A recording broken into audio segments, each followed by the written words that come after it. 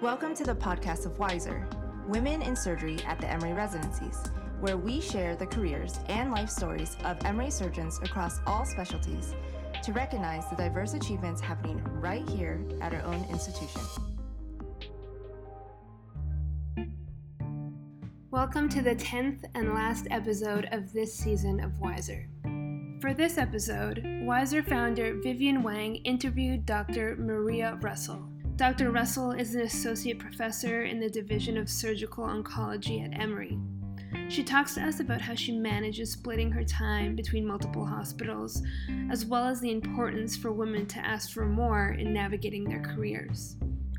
We start by delving into her path to medicine and how she ultimately came upon choosing surgical oncology at Emory.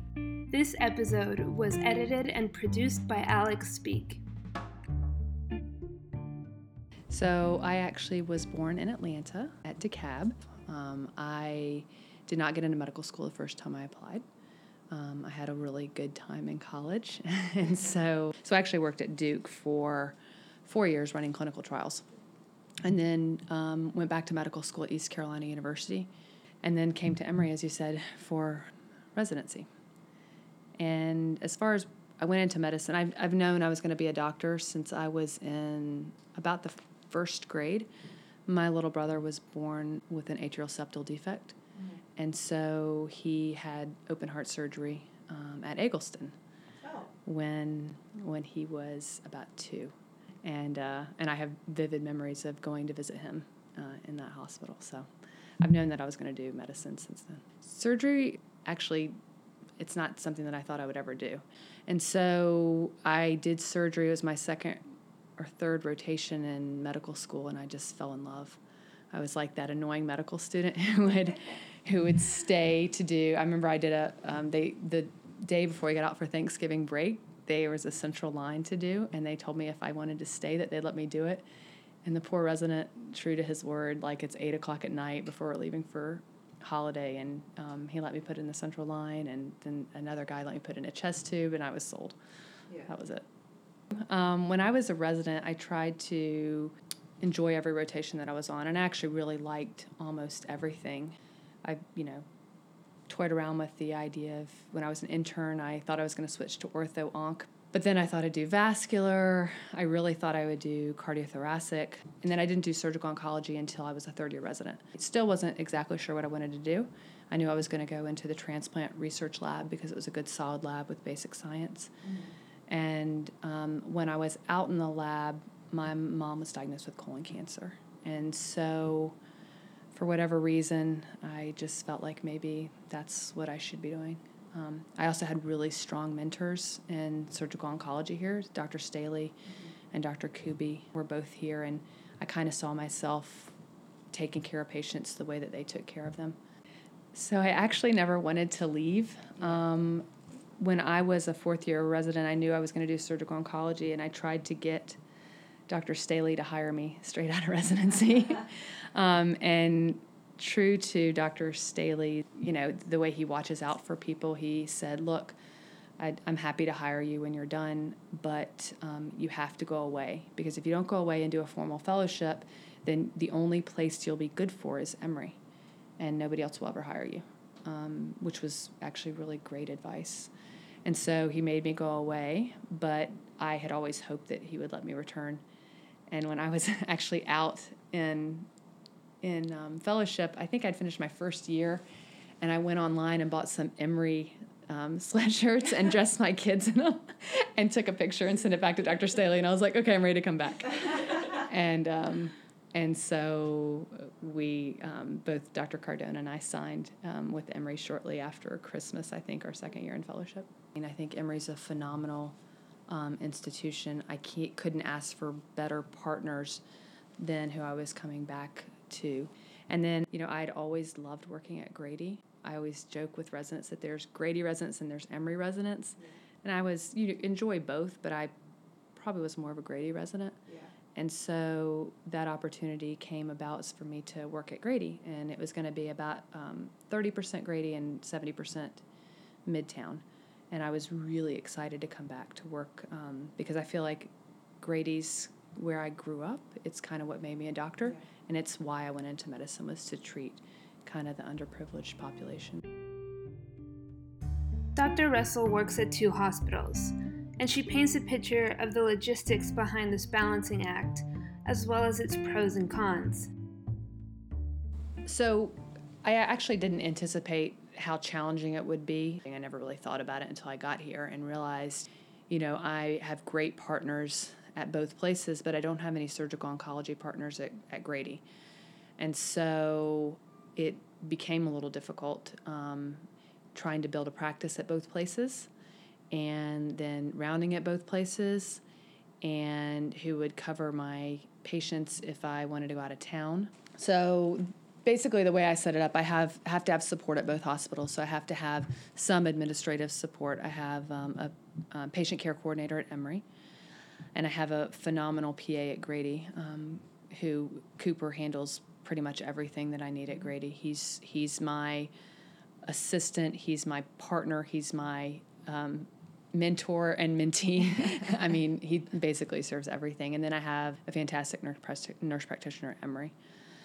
So I kind of just have 2 parallel practices. And I do have, I have clinic at Emory 1 day a week, and then I operate there 1.5 days a week. And then I have clinic at Grady, actually 2 half days, one of which Cooper runs, and then I operate at Grady 2 days a week. So if you look at it on paper, I'm 60% Grady, 40% Emory now. But I will tell you that, time-wise, it's a lot more. It probably adds up to about 160%. I believe that for sure. So, I tell my patients when I operate on them, like, I'll be rounding on you at weird hours. So, like, today I started out at Clifton Road for grand rounds, and then I came to Midtown to round, and then I came to Grady. I round at Grady sometimes at 8 o'clock at night, sometimes at 6 o'clock in the morning, and so my patients are never really sure when they're going to see me. But it's important for me that I see my patients every day. Most weeks I round 6 days a week. I try to take Sundays off just to have a 1-day break. Sometimes I come in if they're sick, though. I guess I would say that the way that it's possible for me is we have phenomenal residents, and they are, my eyes and ears when I can't be there.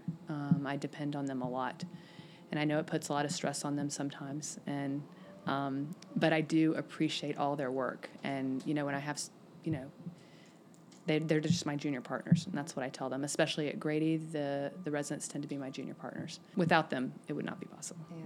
You just have to have a good soul searching and see if it's something that you can do. Are you going to be one of those people that's okay with somebody else seeing your patients, right? Are you going to be able to emotionally handle that your patient may be crashing at one hospital? I've had to call my partners at Grady while I was at Emory operating and say, can you take them to the operating room, and I will come there as soon as I'm done. Are you going to be okay with that? And then you just have to figure out, are you going to be that person that can be okay not seeing your patients every day? So you just have to be really honest with yourself. I'm lucky because Grady and Emory Midtown are so close. I don't know that I would be okay working at, say, Grady and St. Joe's, because I don't think I could do the rounding at both places. Be true to yourself and what you are going to be comfortable with. She also provided some salient advice regarding contract negotiations for when residents eventually start their job search. It's really important that you put everything on paper. I'm kind of, I take people at their word, and so I would have signed a contract saying that I was going to make X amount of money, and that would be it, and I'd be fine with that. And luckily, the partner that I signed with was very detail-oriented, and so everything was written down. So I will tell you that when you are looking to negotiate your contract, it doesn't matter if it's at one hospital or 6 hospitals, you need to put everything you want in that contract. So not just salary, but like administrative support, nurse practitioners. You need to put, you want 2 monitors. You need to put that you need a desk in your office. You need chairs. You need clinic how many days a week. And if you're going to work at multiple hospitals, you need that system in place for you both places. You need to know who's going to round for your patients when you're out of town, right? You can't be on call 365 days a year. Trust me, I've tried. It doesn't work very well. So you have to have that all in writing. You have to have people that are going to help you because you can't do it by yourself. Dr. Russell and her husband have 2 daughters, and she shares insight into family planning and what it looked like for them. When I started residency, I didn't want children, actually. I had just decided that I was just going to devote everything to my practice. And then somewhere along the way, we changed our minds. And then the question became, are we going to just have one child? Or are we going to have more than one child? And by that time, I wanted more than one. My children are 13 months apart. And, it's funny because I can remember I guess I was a medical student. I went to a conference and heard a woman talk. It was an AMPS, women in surgery, something or other, or women in medicine. And so she got asked a question like, so when do you have children? And she looked at all of us and she said, there's no good time to have children, right? Where do you fit in where you can take off a block of time to have your child, recover from that, and then dedicate, the time it is to raise your children, right? There's no good time for that. And so what the advice she gave to me is the advice that I give to my residents when they ask me. I say, you figure out when it's the right time for you and your partner, or just you.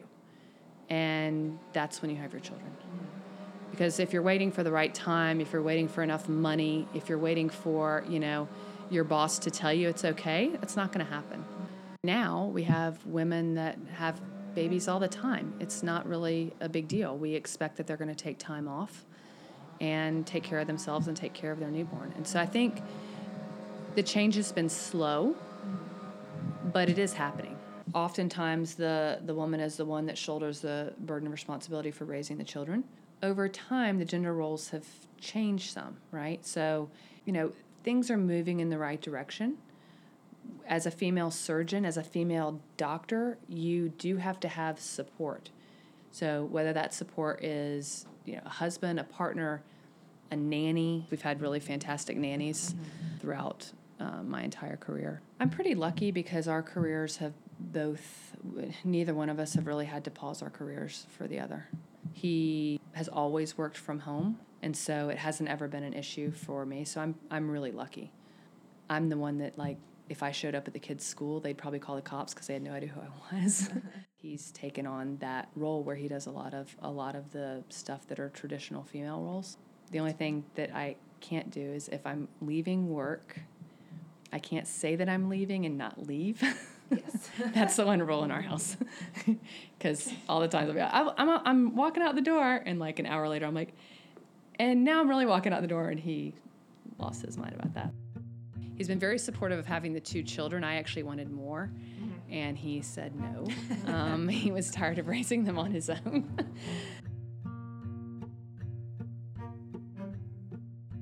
So we wanted to spend some time talking about the whole I look like a surgeon movement and the he for she and all those women movements that are being pretty popular nowadays in the public.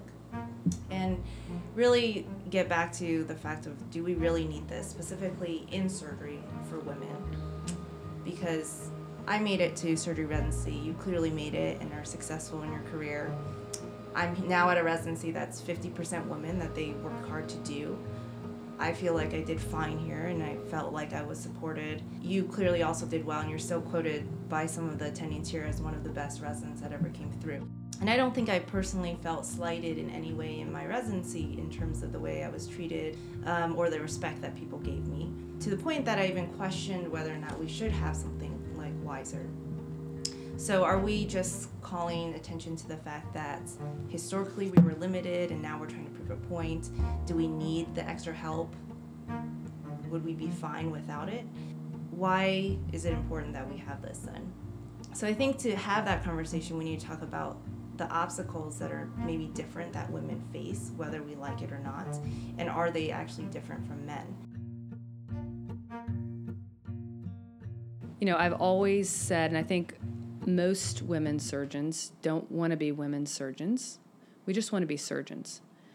And the vast majority of us don't want anything handed to us because of our gender, right? If a person's not competent for the job, and they get it, then people say, oh, she just got it because she was a woman, right? And then if she doesn't do a good job because she's not ready for that position or doesn't have the credentials for that position, then it does more to say, oh, she just got it because she was a woman and she shouldn't have had it. I didn't have any female role models coming through. All of my mentors have always been men.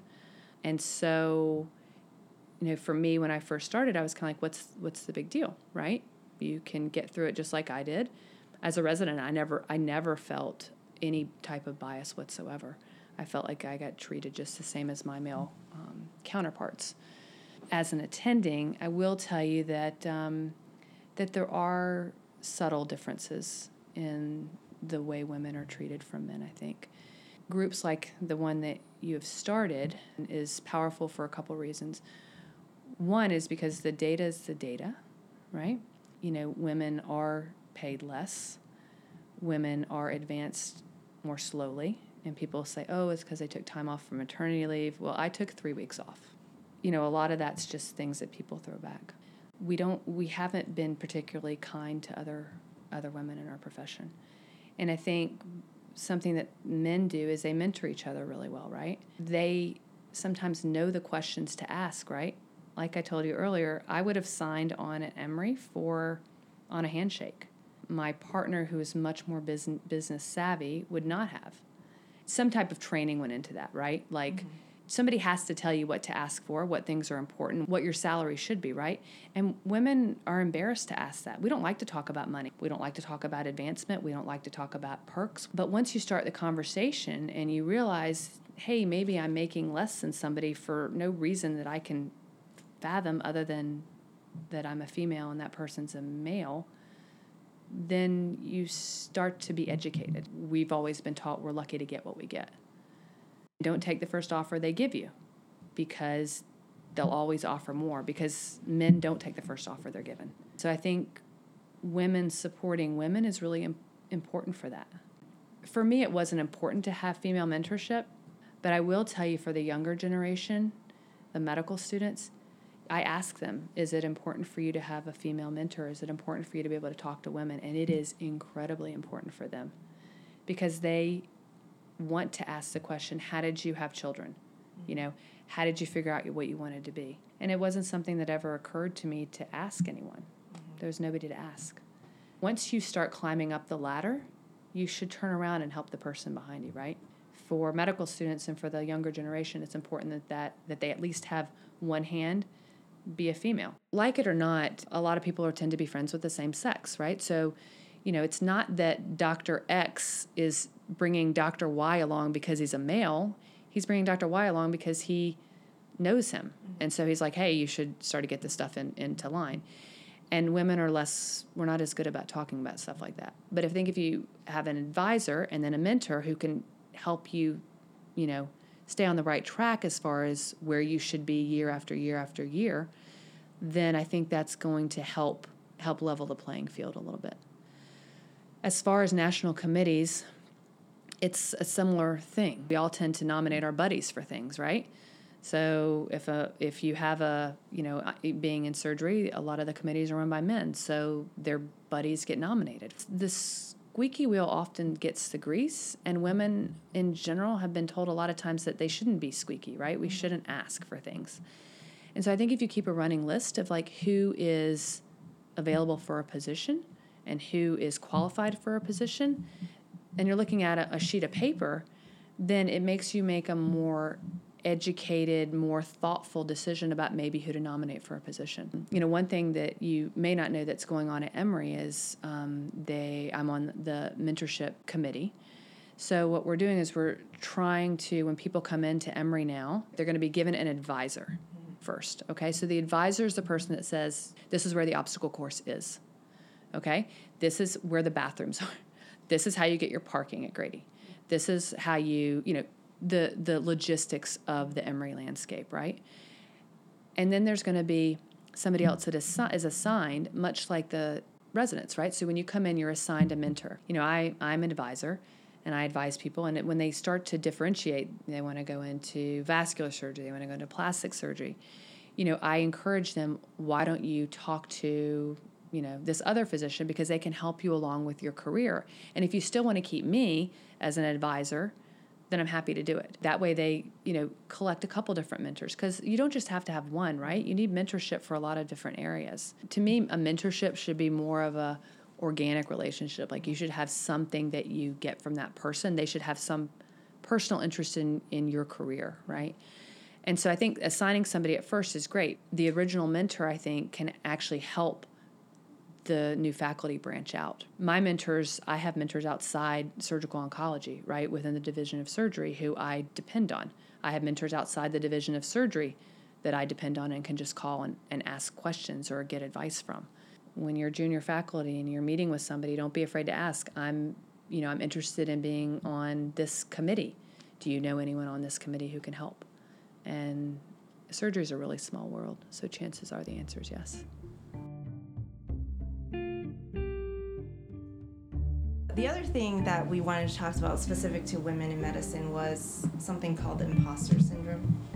And across many professional fields, not just in medicine, women tend to perceive a lack of ability in tasks where they actually have demonstrated at least equal competence to men. And I think this is one of the reasons why we need things like Wiser, why we need things to bring this to our awareness so that we can be better about this. Because we tend to fixate not only on what we believe are inadequacies, but we also tend to actually deprecate what our strengths are, even though we know at the back of our minds that we're good at it.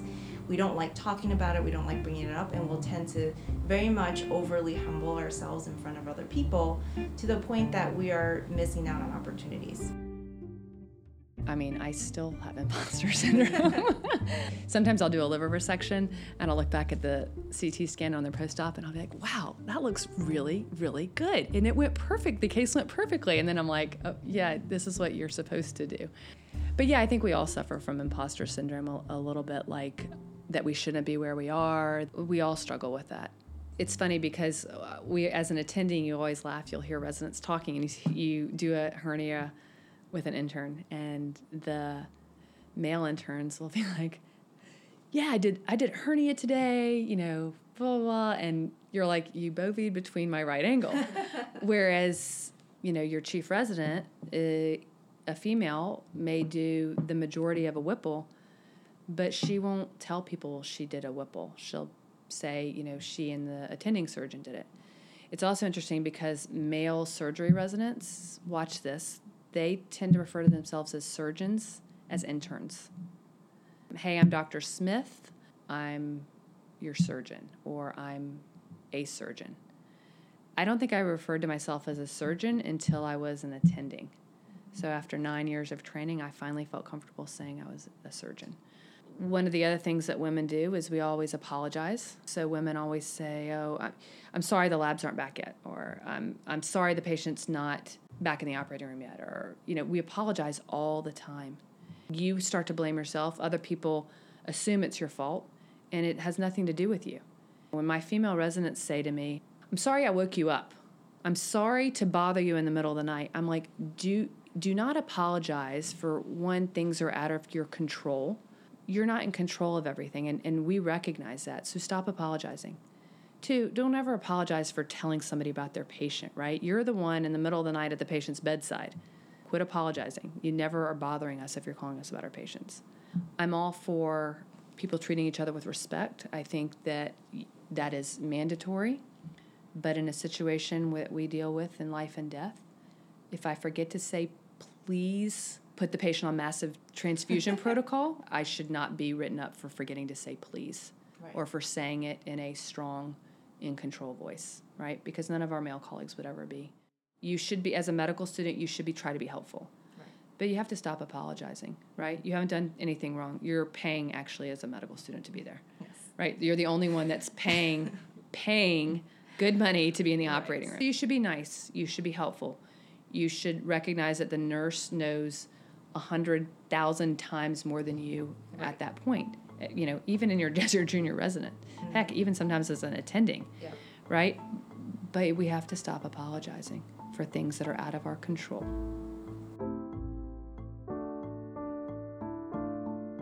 Have you read the Lean In book? or you've heard about it, by Sheryl Sandberg? I read part of it. Sheryl Sandberg, she's the CEO of Facebook, who published her book Lean In March of 2013, encouraging women in the professional workforce to take opportunities to advance their careers by doing things such as sitting at the table, aka acknowledging that you are capable and you deserve a seat at the table with the men, and then leaning in, meaning instead of waiting for people to give you the opportunities and holding back for various reasons because of imposter syndrome or what else, instead of worrying about that, you just go after the opportunities. What do you think about that philosophy? Yeah, I think the problem is women don't even know the table exists. I think for my first 5 years of being faculty, I didn't know, like, you have to ask to be on committees, right? So the other assumption that women make a lot of times is that their male counterparts are being asked to do things. Oh, you're being asked to join they like him better. He's being asked to join all these committees. When in reality, maybe nobody appointed him for those committees. Maybe he went to somebody and said, I want to be on, your promotions committee, or I want to be on the residency review committee. So one thing we also do in our minds is we put ourselves down, right? You see a man getting put on this committee or that committee, you think, oh, I'm not as good as him. Oh, they don't like me. Oh, somebody else is advocating for him, which is sometimes true, but sometimes it's just because the guy went up and asked. Mm-hmm. And when you ask, they let you on the committee too. We shouldn't be shy about promoting ourselves and our female colleagues. For Grand Rounds, I'm always thrilled to be able to announce that my female colleagues have some, achievement. The men aren't shy about submitting their stuff, and the women oftentimes forget, or they don't think it's important. Right. Or they don't want to be boastful. But you worked hard for that grant. You worked hard for the position on the editorial board. You worked hard, to be head of that committee. You should let people know. Dr. Russell talked about things she's passionate about outside of the OR, including her research. I'm super excited about some research that I have. With the help of one of my partners, I've set up a safety net collaboration around the United States. So we're looking at various cancers in the safety net population. I'm also collaborating with some people from Rollins Health to look at the same issues in the state of Georgia. She also gave us a glimpse into some of her hobbies. I'm a huge sports fan, so I love to be outdoors playing sports, whether it be, playing soccer with the residents, playing soccer with my kids, playing pickup basketball with my kids, running, working out, anything outside I love to be doing. We're huge Atlanta United fans now. I love to cook. It's one of my favorite things to do. Unfortunately, I don't ever do it. So on the weekends, that's my time when I get to cook, which makes me really happy. My husband and I have remodeled houses. We have gutted, I think, 3 houses. I've sanded hardwoods, I've gutted kitchens, I've hung kitchen cabinets, I have tiled, I've redone bathrooms. These are your home? Yeah.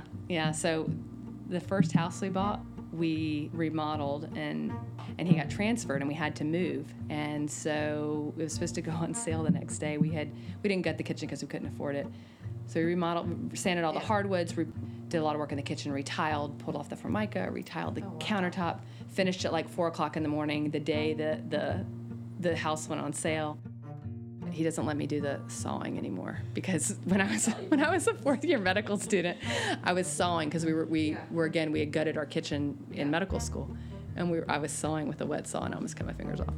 He was like, "You're done. No more sawing. You're allowed to do anything else you want. No more sawing." Dr. Russell leaves us with some parting wisdom on what it means to choose a career in surgery, and I think it's a powerful note to end this season of Wiser on. One of the interns when I was a medical student told people if they could find something else that could make them happy other than surgery, they would recommend going into that field. I think you should do what makes you happy, and it's never too late. If you're not happy doing what you're doing, then you should make a change, right? So if you get to halfway through your residency and you decide you don't want to do that, you should change, because hopefully our lives are all long enough that we should enjoy what we're doing. I feel like I don't have to go to work every day because I really, truly love what I do. It's not an easy path, but it is well worth it. I wouldn't do anything else. Surgeons have the best jobs. So. You're allowed to say that. Well, thank you so much for taking time. Thanks out of for your hectic asking me. day. I appreciate It was a lot of fun, and we really enjoyed talking to you. Thanks for joining us for today's Wiser podcast. We look forward to sharing more great interviews with you next season. Follow us on Twitter and Instagram at Wiser Podcast, or send us an email at wiserpodcast@gmail.com to join our email newsletter list. Thanks for your support, and we hope to hear from you soon.